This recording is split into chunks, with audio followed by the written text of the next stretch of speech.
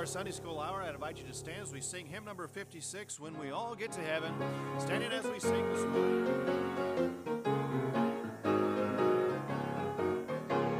Sing the wondrous love of Jesus. Sing His mercy and His grace. In the mountains bright and blessed, Pilgrim and cross of place. When we all get to heaven, what a day of rejoicing and belief. When we all see Jesus, we'll sing and shout the victory. While we walk that pilgrim path, clouds will spread the sky. But when traveling days are over, not a shadow, not a sign. When we all get to heaven, what a day of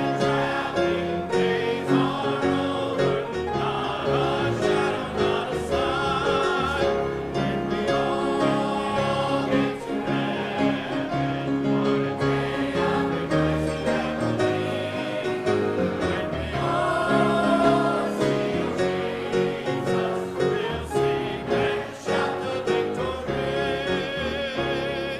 we'll sing and shout the victory. Let us then be true and faithful, trust eternally every day. Just one glimpse of Him in glory, will not trust like remain. When we all get to heaven, what a day of rejoicing that will be. When we all see Jesus, we'll sing and shout the victory.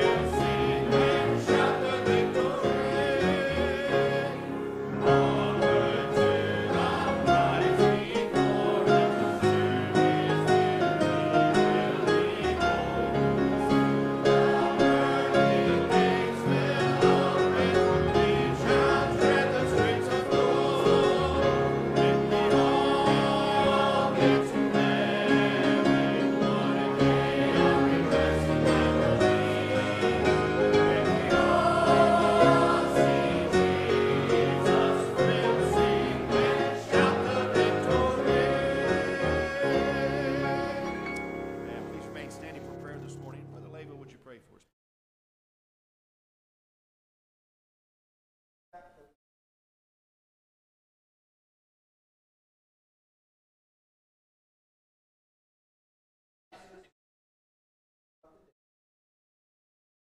Thank you. You may be seen unless you celebrate a birthday and anniversary. We'd like to recognize you. Anniversary over here. How many years, Brother Summers? Right. Anniversary here? 75. Wow. Looking good. All right. Let's sing happy anniversary first. Happy anniversary to you. Happy anniversary to you. Happy anniversary, God bless you. Happy anniversary to you. A birthday? All right, let's sing happy birthday. Happy birthday to you. Happy birthday to you. Happy birthday, God bless you. Happy birthday to you. It's good to be in the Lord's house today and to have each one of you here with us. A few things from the bulletin as we start. First of all, the baby shower for baby Miles was supposed to be yesterday. It was canceled. Baby Miles has had RSV, I think this is the right terms, RSV. And then family hasn't been feeling well. And so what we'd like to do is suggest if you were going to that shower, go ahead and bring your gifts, and we'll be collecting them today and again on Wednesday, and then they can go ahead and use those, and then when they all get healthy, we'll get to be able to see them and so forth. Couples retreats coming up this weekend, going down to Branson. They'll either be Thursday, Friday, Saturday, and if you haven't registered, I think you can still do that. It's at livingunited.com. And so encourage you to go have a great time. Ladies meeting coming up February 22nd, 6 o'clock here at the church. Ladies, you can mark that down, plan to come to that. Teen activity on the 23rd, the teens are headed to Urban Air Trampoline Park, and they're going to leave at 5:30, and the cost is $30 a teen. I'm kind of heartbroken because I wasn't invited to go, but anyhow, I know that they'll have a great. I'm teasing, by the way. That's sarcasm. I'm excited for them to get to go, and I'm not interested. But anyhow, that's why we have Brother Lalo, right? And so it'll be a great activity. Teens plan to go and have a great time. Missions Conference, February 28th through the 3rd. I am excited about this. We're going to have Brother and Sister Grits with us. They've been missionaries of ours ever since I've been pastor here. Before that, to England, and appreciate them. And then we've got two new couples, the Carters going to Portugal, and the Sandellas going to Czech. And so if you can just plan to be here. Remember, our big thing is that on Saturday we have our international banquet. I believe that's 5:30. We'll have a great time of fellowship there. And then, of course, taking our pledges and making our budget for the next year on Sunday. And so if you can be a part, I know it would be a great blessing. College Days, March 20th through the 22nd. If you have any questions, you want to see Brother Lalo about that. And Man Camp, March the 22nd through the 23rd. Mark that down. From our prayer area here, I have a couple need to add. And so if you have your pen handy, we've already got on here Pat Price. I would ask that you remember to pray for her. She's been having a lot of back pain, and it's basically left her homebound. And Brother Tibb was just telling me that they went in and talked to a doctor this week, and so hopefully here shortly she's going to be having some back surgery. And so if you would be praying for her, ask that you'd pray for Deborah Benson. She's going to have her knee replaced on Valentine's Day. What a gift, amen. And so that's also their anniversary. So what a great way to spend an anniversary, getting a new knee. So if you would pray for her and the recovery of that whole process. And then if you would pray for Betty Baines. She ended up in the hospital Friday night, and she's having some health issues. So if you would pray for her. And then Marty and Glenda, we've been talking about the Bushes. So they have determined that the mass in her stomach is cancerous. And yesterday they installed a port, and then they started chemo yesterday. And evidently the chemo that they're giving her for some reason takes several days to get that in. And so she'll be getting that chemo through Monday, and then hopefully sometime later this week they'll be able to go home. Marty called me on Thursday, and he had hit that semi, and they've kind of settled on that with the trucking company's insurance because it was the trucking company's fault. And then they had put his arm in a cast. They cut the cast off, and they've determined that the bone that he broke close to his wrist is kind of healing on its own. And so they've just kind of put him in a splint. They're going to keep a real close eye on it. And so pray that that bone just continues to grow back together. They've got enough going on without him having to go in and have surgery and all that kind of stuff. And so if you would pray for him and, just lift him up before the Lord. And then pray for their daughter, Tanya, because it's changed her life, coming up now to care for her parents. They'll be moving back to, they're in Wichita in the hospital. They'll go back to Iola, and then she'll get her chemo treatments down in Chanute. So Tanya will be there, shuttle them around and so forth. So if you would, just pray for the Bushes, pray for the family, all involved there. And the whole goal, from what I understand, is that they'll be able to shrink this mass and then go in and do some surgery. From what we understand, the cancer's in the pancreas, it's in the liver, and so they need to go in and remove sections of each, and it's pretty delicate surgery. So I imagine I'll get the phone call, right? They'll want me to assist. I've got a good old pocket knife, and we'll just, no, I'm teasing. But if you would, pray for her. Pray for the decisions that have to be made in the upcoming days. Thank you, card. Thank you for all the visits and the calls to my mom in her last days on earth. It brought her much joy. Thank you for all the calls, texts, and hugs. She loved her church family and prayed for you all faithfully. she would have loved her celebration of life. We love you all, Debbie, Clem, and family. And it sure was a good homegoing. Never excited about doing homegoing services, but I'm telling you, there's a big difference when you're dealing with a child of God who loved God their whole life, and you know that they finally made it home to where they've wanted to be for years. And that's the way it was with Miss B. And I'm sure that she's still relishing in the fact of being in the presence of her Savior. It's good to be together today. Lord bless you for being here. We're going to have Brother Foster come back. We'll get to our Sunday school time. Lord bless you. Stand once again. We'll sing hymn number 131, Christ is All I Need. Hymn number 131. Christ is all I need. Christ is all I need. All I need. Christ is all I need. Christ is all I need.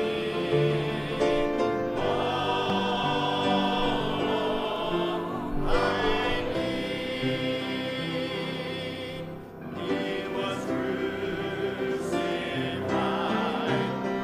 for me. He died on Calvary.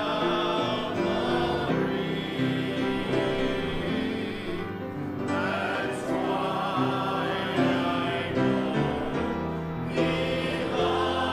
loves His Son. He's all I need. Amen. At this time, you can be dismissed to your Sunday school classes.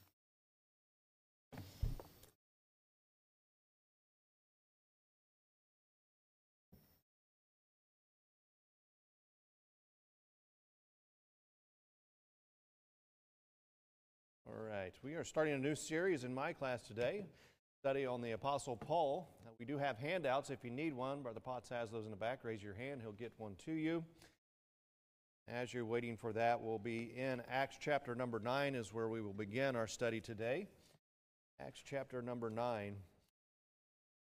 We're going to be looking at the life of Paul for this purpose and what he said in 1 Corinthians 11:1. It says, "Be ye followers of me, even as I also am of Christ." So as we look to the life of Paul and see how he followed the Lord, well, we want to pattern ourselves after that and make sure that we are following the Lord as he would desire for us to. And I think Paul is a great example for us to look to and to understand his purpose and his calling and his devotion to the Lord. And there's a lot to be said about being devoted to the Lord and what we need to do in our walk with him. And I think that we can draw much from the life of Paul and help us in our daily walk as we seek to serve the Lord and to please him and be an influence in this world for the cause of Christ and share the gospel message with as many as God would bring our way.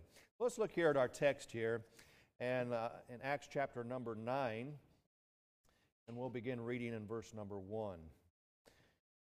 Saul, yet breathing out threatenings and slaughter against the disciples of the Lord, went unto the high priest and desired of him letters to Damascus, to the synagogues, that if he found any of this way, whether they were men or women, he might bring them bound unto Jerusalem.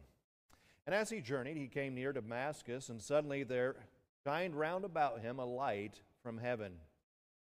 And he fell to the earth, and heard a voice saying unto him, Saul, Saul, why persecutest thou me? And he said, Who art thou, Lord?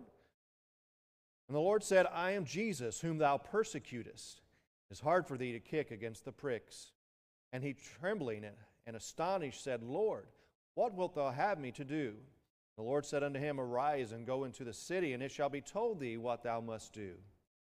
And the men which journeyed with him stood speechless, hearing a voice, but seeing no man. And Saul arose from the earth, and when his eyes were opened, he saw no man. They led him by the hand, brought him into Damascus, and he was 3 days without sight, and neither did eat nor drink. So as we consider the life of Paul, we understand that he lived for the Lord Jesus Christ. Of course, we've just read his conversion story here. But he lived for the Lord Jesus Christ, and he said this in Philippians 1:21. He said, "For me to live is Christ, and to die is gain." So that needs to be our same purpose today. As we seek to serve the Lord, as we seek to live for Him, understanding that all that we do in this life, all that matters is what we do for the Lord Jesus Christ. And Paul understood this very well, and he said, my life needs to be surrounded, it needs to be centered around the Lord Jesus Christ.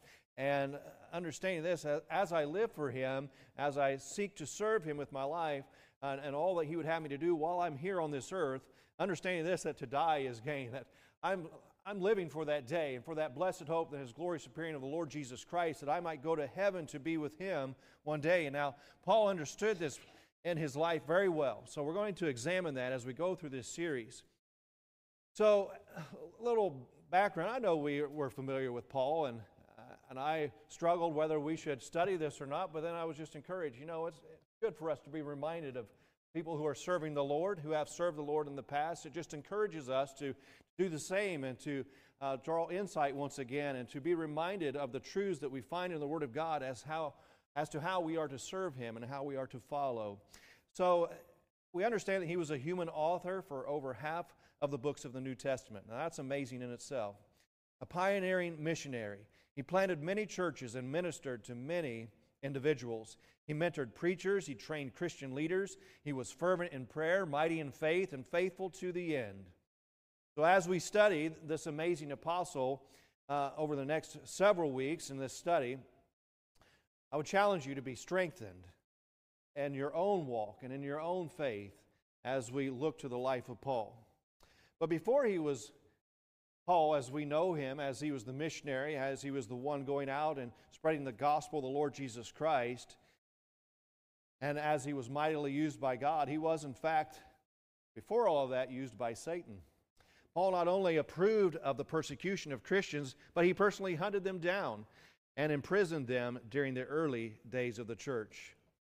So this is an encouragement to me in understanding that God is willing to save anyone. He's willing to use then anyone who would then call upon Jesus Christ and who would seek to serve Him with their lives. Understanding that God knows our background, He knows our past, and He knows where we've come from. I'm thankful that we serve a God who sent Jesus Christ to be the payment for every sin, not just some sin, but all sin. Even to the sins of the Apostle Paul, who was a persecutor and one who would put to death those that were following the Lord Jesus Christ. God was willing to save a man like that. He's willing to save anyone who would call upon His name. So we serve a God who's seeking to save that which is lost. And it's no different here in the life of Paul. Paul was lost. He was about the wrong cause. But God, thankfully, set him straight. He was on the right path now. So as we look at this and we understand, as we look at this first lesson, we see God's mercy and His redemptive power. And this is what changed Paul from the persecutor into the preacher. So let's look here at a little bit of his background. So as we look at point number 1 here, Paul the persecutor turned preacher. Let's look at his tradition. Let's look at his background a little bit. So as we seek to understand the significance of Paul's conversion, we need to understand his background. And through the passages in Acts and sections of Paul's epistles, we get some insight into what his background was and what it looked like. Saul, like King Saul, before him was of the tribe of Benjamin. He had the best education the Jewish world of his day could offer. Years later, he declared to a hostile mob in Jerusalem, "I am verily a man which am a Jew, born in Tarsus, a city in Cilicia, yet brought up in this city at the feet of Gamaliel, and taught according to the perfect manner of the law of the fathers, and was zealous towards God, as ye all are this day." This Gamaliel, whom Paul studied under, was a well-known and well-respected teacher among the Pharisees in Jerusalem. So he had, as far as education is concerned in the Jewish traditions, he was very well-schooled and very well-educated in those things. So this was his background. This was his tradition, if you will.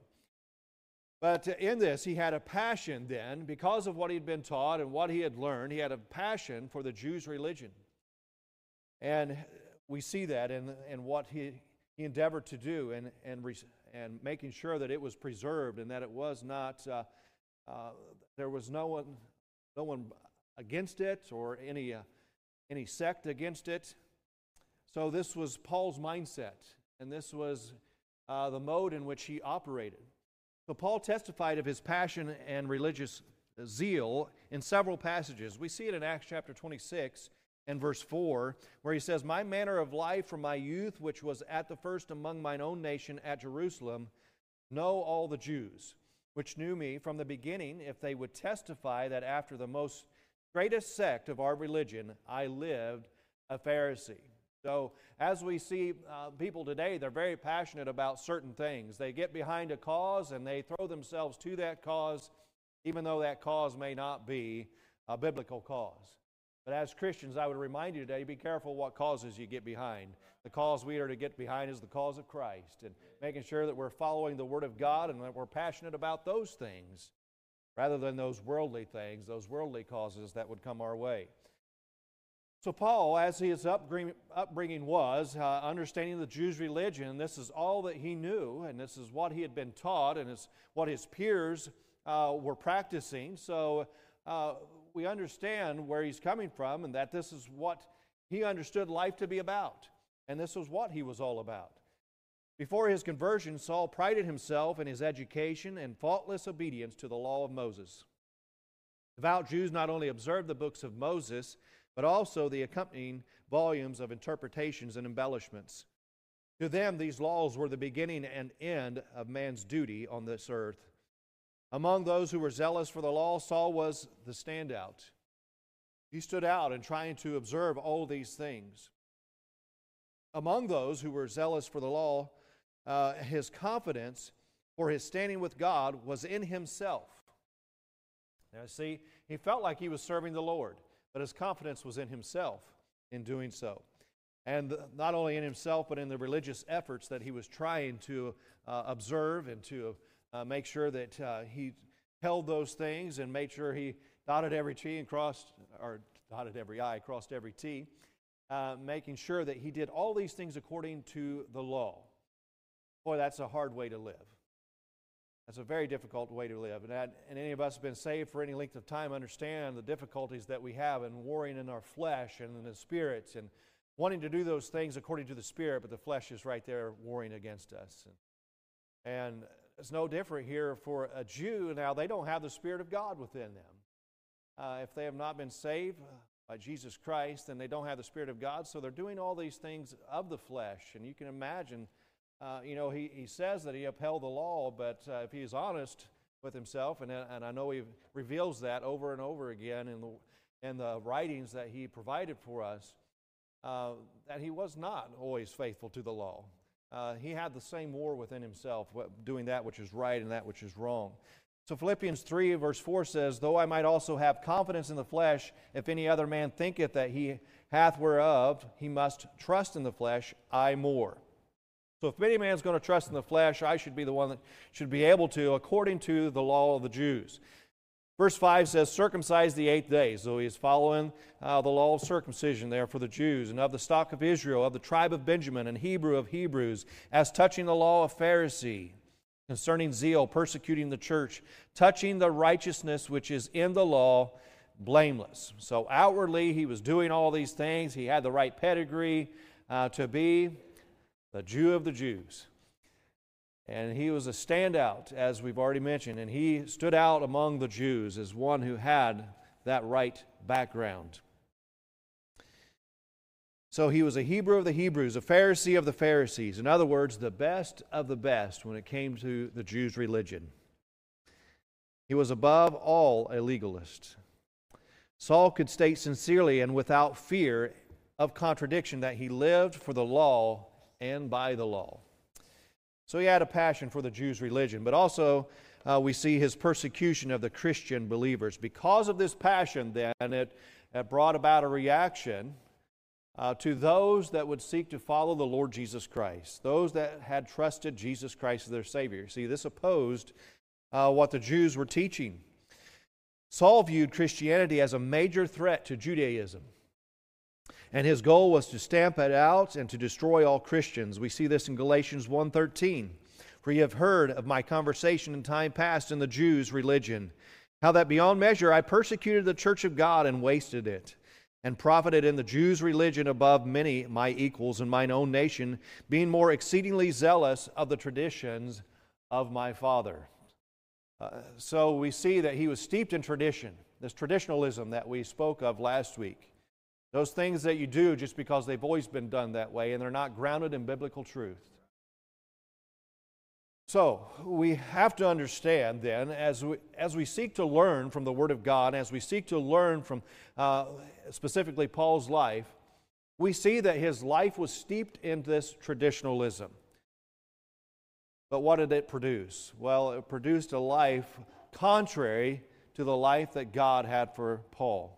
It produced, here we see persecution of believers. And when we do things just because that's the way they've always been done and there's no biblical truth to the cause of that tradition that we're keeping, then we must question it. And we must examine it to find what its fruit is. What is the purpose behind it? And as we would look to those things in our life, then we must turn to the Word of God and find those things that God would have us to be doing. So as we unravel here Paul's life, we're going to see some things happen that God does specifically for him and teaching him as he's unraveling then this background that he has. So Saul was convinced that followers of Christ were dangerous heretics. He persecuted them and he executed them. His goal was to destroy Christianity completely. You see, it opposed Judaism. Whatever it took, he was going to do. Just like today, as we see the radical Islamists, and they're totally passionate, as Paul was. They're totally committed. But understand this, they're totally wrong. And there's a lot of people totally committed to, as I said before, causes today, but they're totally wrong. To Saul's way of thinking, followers of Christ believed and were spreading false doctrine. And it stood in blatant opposition to that which the Jews were teaching, against this law of Moses that they were trying to keep. But in truth, Christ did not oppose the law of Moses. He fulfilled the law. It didn't look that way to Saul, however. Like the great majority of the scribes and Pharisees, Saul was sure that the Messiah had not yet come. They could not see the Messiah standing before them. They denied it. And thus he was convinced that believers in Christ were heretics. We first read about Saul in Acts chapter 7 and verse 58. It says, "And cast him out of the city and stoned him, and the witnesses laid down their clothes at a young man's feet, whose name was Saul." So we see him at the stoning of Stephen, and those who stoned Stephen laid their clothes down at the feet of Saul. In Acts chapter 8 and verse 1, and then in chapter 22 and verse 20, the Bible tells us that Saul was consenting to the death of Stephen. It seems then that he was not a mere bystander, but an active observer of this stoning, or possibly even the leader of it, who stood in agreement with Stephen's execution. Saul then set out to do everything he could do to oppose Christianity in the name of Jesus. He later testified that he arrested both men and women and had many Christians put to death. We see this in Acts chapter 22 and verse 4, "And I persecuted this way unto the death, binding and delivering into prisons both men and women." Acts 22:19, "And I said, Lord, they know that I imprisoned and beat in every synagogue them that believed on thee." In Acts 26, verses 9 through 11, "I verily thought with myself that I ought to do many things contrary to the name of Jesus of Nazareth, which thing also did in Jerusalem, and many of the saints did I shut up in the prison, having received authority from the chief priest. And when they were put to death, I gave my voice against them. And I punished them oft in every synagogue, and compelled them to blaspheme. And being exceedingly mad against them, I persecuted them even unto strange cities." Now, understanding this background that Paul had, we had just read in Acts chapter 9 his conversion on the road to Damascus. Put yourself in the place of Christians in that day. What would your response have been when Paul shows up the next Sunday and he's preaching in your synagogue? Would you have thought that maybe he had some ulterior motives, that he was coming in there, posing himself as a converted Christian, that he might gather all of you up after the service and take you to be persecuted? You can't tell me that wouldn't be running in the minds of some of us.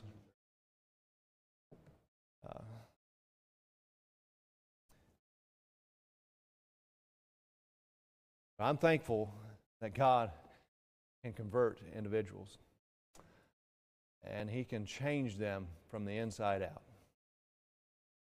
And He can put them on a new path, and He can give them new direction.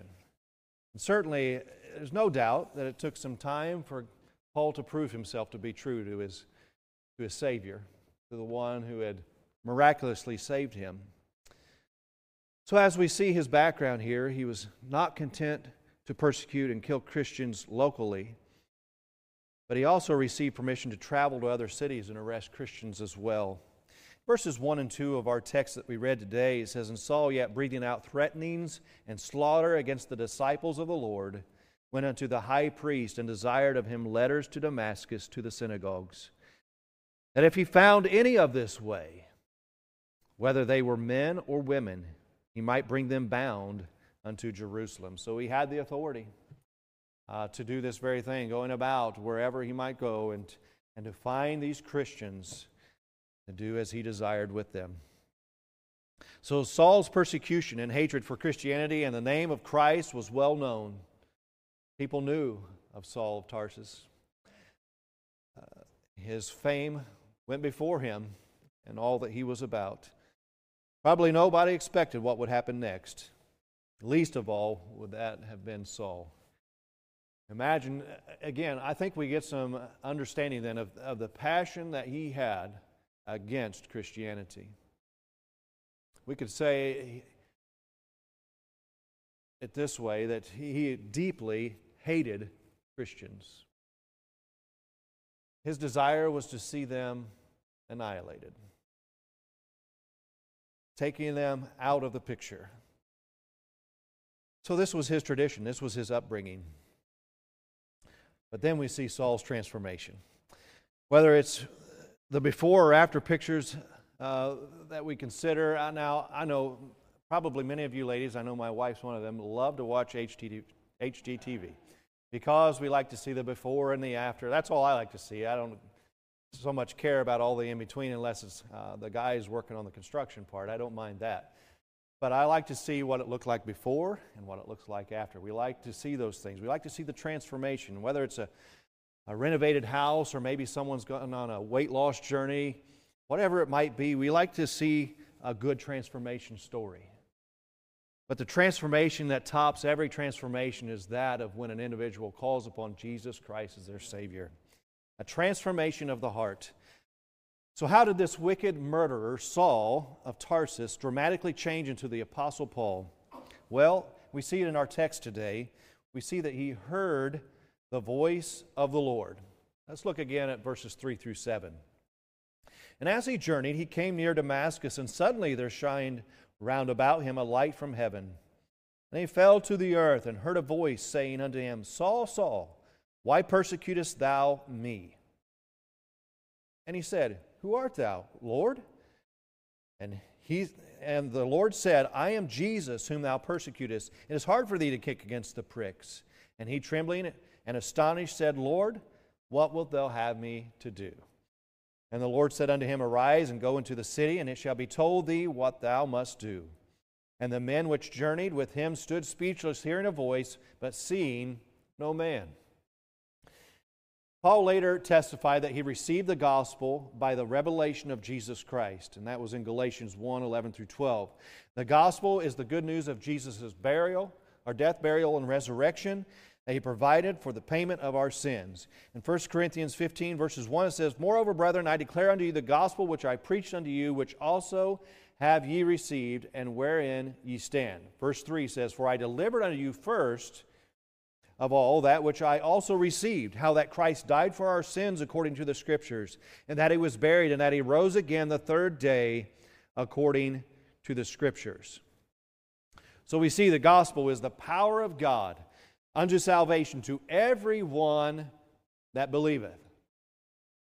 So who does the saving? Well, it's the power of God to everyone that believeth. Even though this wicked man was fighting against God and persecuting Christians, the Holy Spirit was lovingly drawing him and understanding, giving him an understanding of his wicked heart and his wicked ways, drawing him to the Savior. It's no different for us today. It's the Holy Spirit of God who does the ministry of pricking the heart and burdening the heart of their lost condition and drawing that heart to the Savior.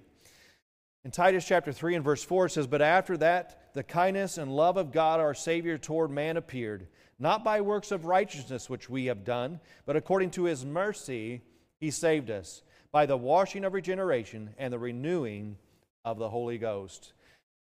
We could look at the life of Paul and we could despise the things that he had done and the persecution and the executions that he afforded those that would follow Jesus Christ as their Savior. And we could say that he did not deserve to be saved. But if we're honest with ourselves, none of us deserve to be saved. You see, it just takes one sin for us to be condemned to hell, and we're born that way. So I'm thankful that God was willing to extend His mercy to a man like Paul. And I'm thankful that He was willing to extend His mercy to all of us. 1 Timothy 2:4 says, "Who will have all men to be saved and to come unto the knowledge of the truth." This is God's desire. He came that all men might be saved. No one, no matter how lost he is beyond the saving power of Jesus Christ. This is the gospel message. The gospel is transformational. It changes our eternal destiny, and it has the power to change our lives immediately. Paul described the transformation that occurs at salvation this way in 2 Corinthians 5:17. He said, "Therefore, if any man be in Christ, he is a new creature.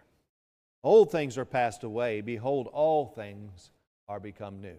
And I'm sure that it brings up memories in our mind of the day that we called upon Jesus Christ as our Savior, feeling that burden lifted from us. And then as the Holy Spirit began to work on us and to help us see truths from the Word of God of things that we need to rid our lives of, we might be more and more like Christ as we grow in this sanctification process that began at the moment of our salvation. So Paul demonstrated in his own life that he was a new creature. It's evident that there was a change.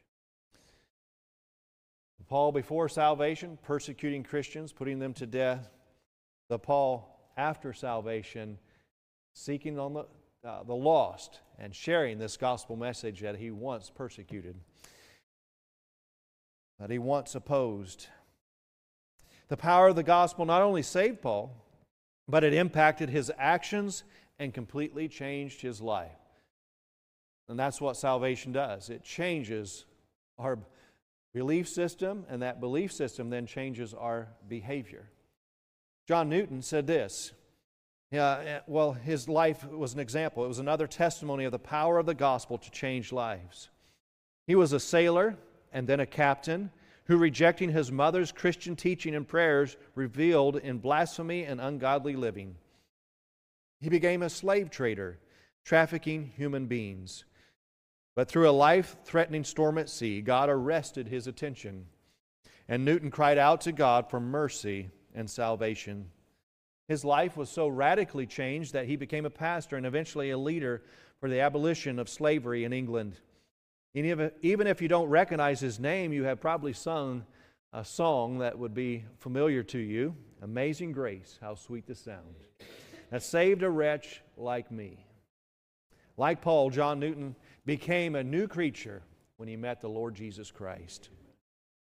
So Paul heard the voice of the Lord, and he saw the vision of his new mission. So the bright light that shone upon Saul on the road to Damascus marked a new beginning in his life. And he was in an overwhelming and fearful presence of Jesus the Lord. And once he was in the overwhelming and fearful presence of the very one he had been persecuting. It didn't take him long to recognize that Jesus was the Lord, did it? Matter of fact, it was immediate. You have to understand that there's a work that had been going on in Paul's heart. As I mentioned before, the Holy Spirit's working on the hearts of individuals in ways that we cannot see. And Paul had to be questioning the work that he was doing, whether it was right or whether it was the thing to do. And as he saw the Lord, he knew immediately, I've been doing wrong. My life is all about the wrong things. So he recognized Jesus as Lord. Saul's next question was a completely logical one. At that moment, he recognized all that I have done is absolutely wrong. I recognize Jesus is the Lord. He asked this question, Lord, what wilt thou have me to do? And as we recognize Jesus Christ as our Lord, that is our question every day of our life. Lord, what would thou have me to do? Verse 6, he says, and he, trembling and astonished, said, Lord, what wilt thou have me to do? And the Lord said unto him, arise and go into the city, and it shall be told thee what thou must do. Now, put yourself in the position of Paul. You've come now face to face in the presence of the Lord, and your sin is before you. The wickedness that you've committed is before you. And the Bible declares it for us very specifically that he was trembling. And you can imagine that you'd be trembling. You're standing before the Lord that you've been persecuting His gospel.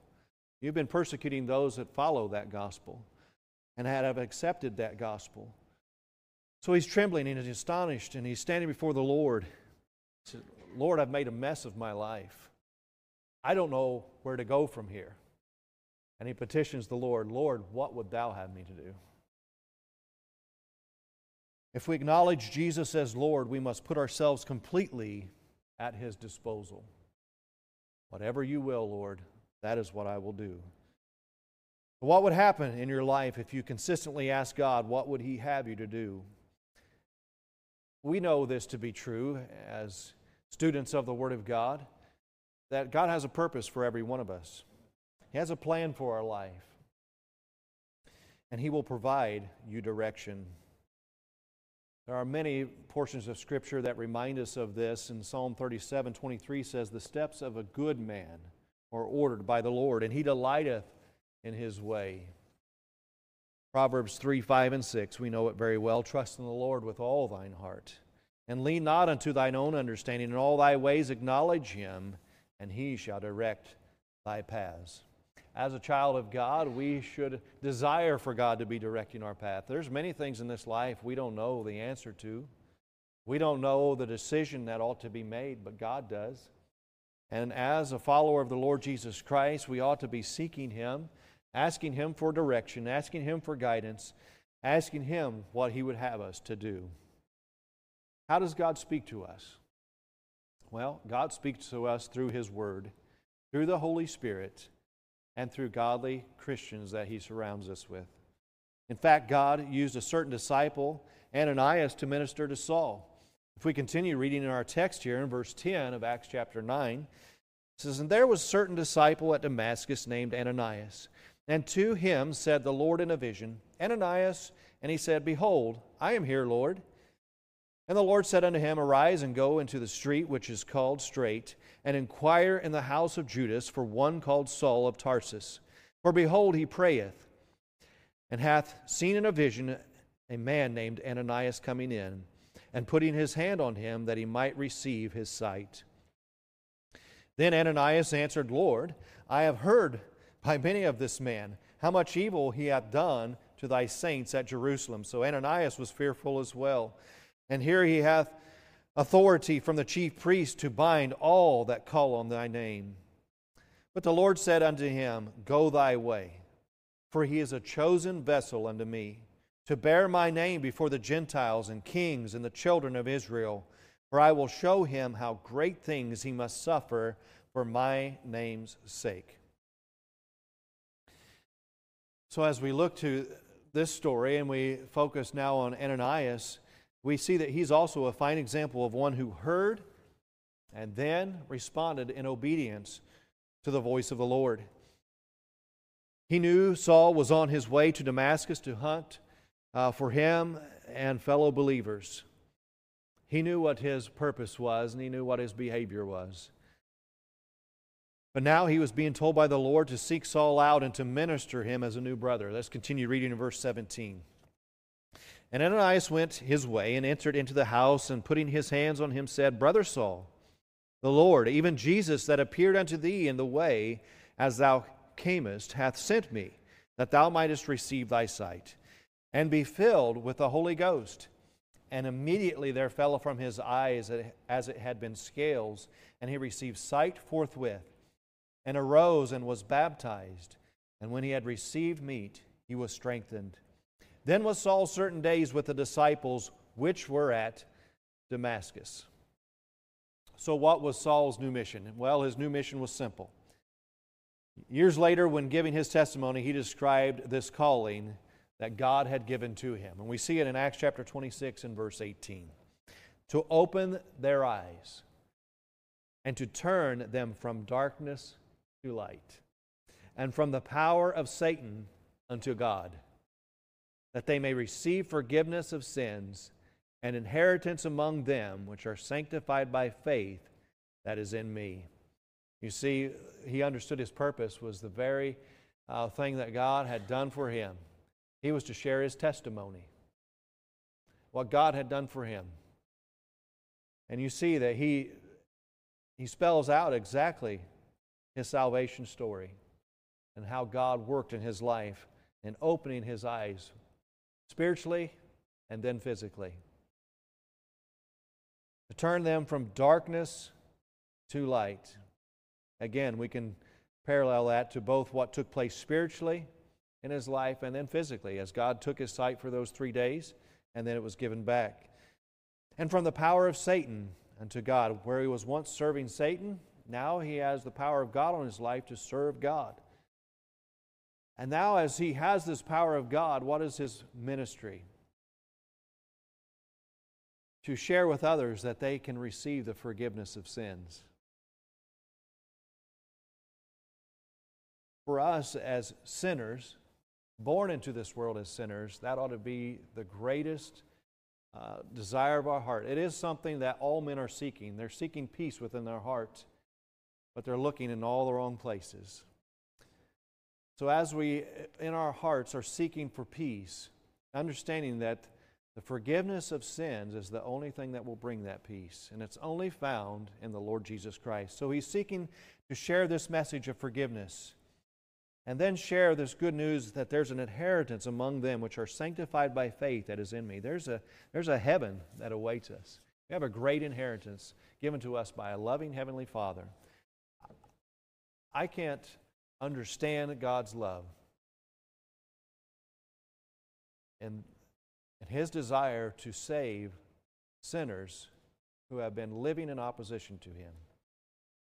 But yet that is the God that we serve.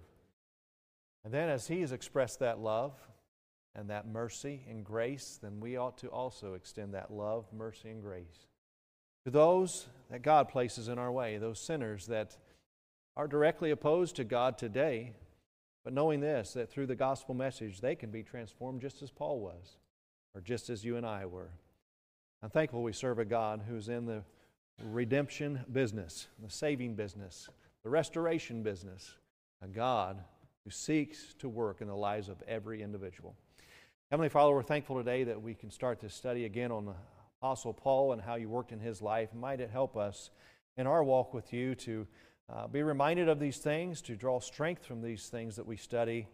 And Father, if there's things in our lives that need to change, I pray that you would help us to see those as well, that we would be true followers of you, and Father, that we would be faithful to have that same mindset that Paul had.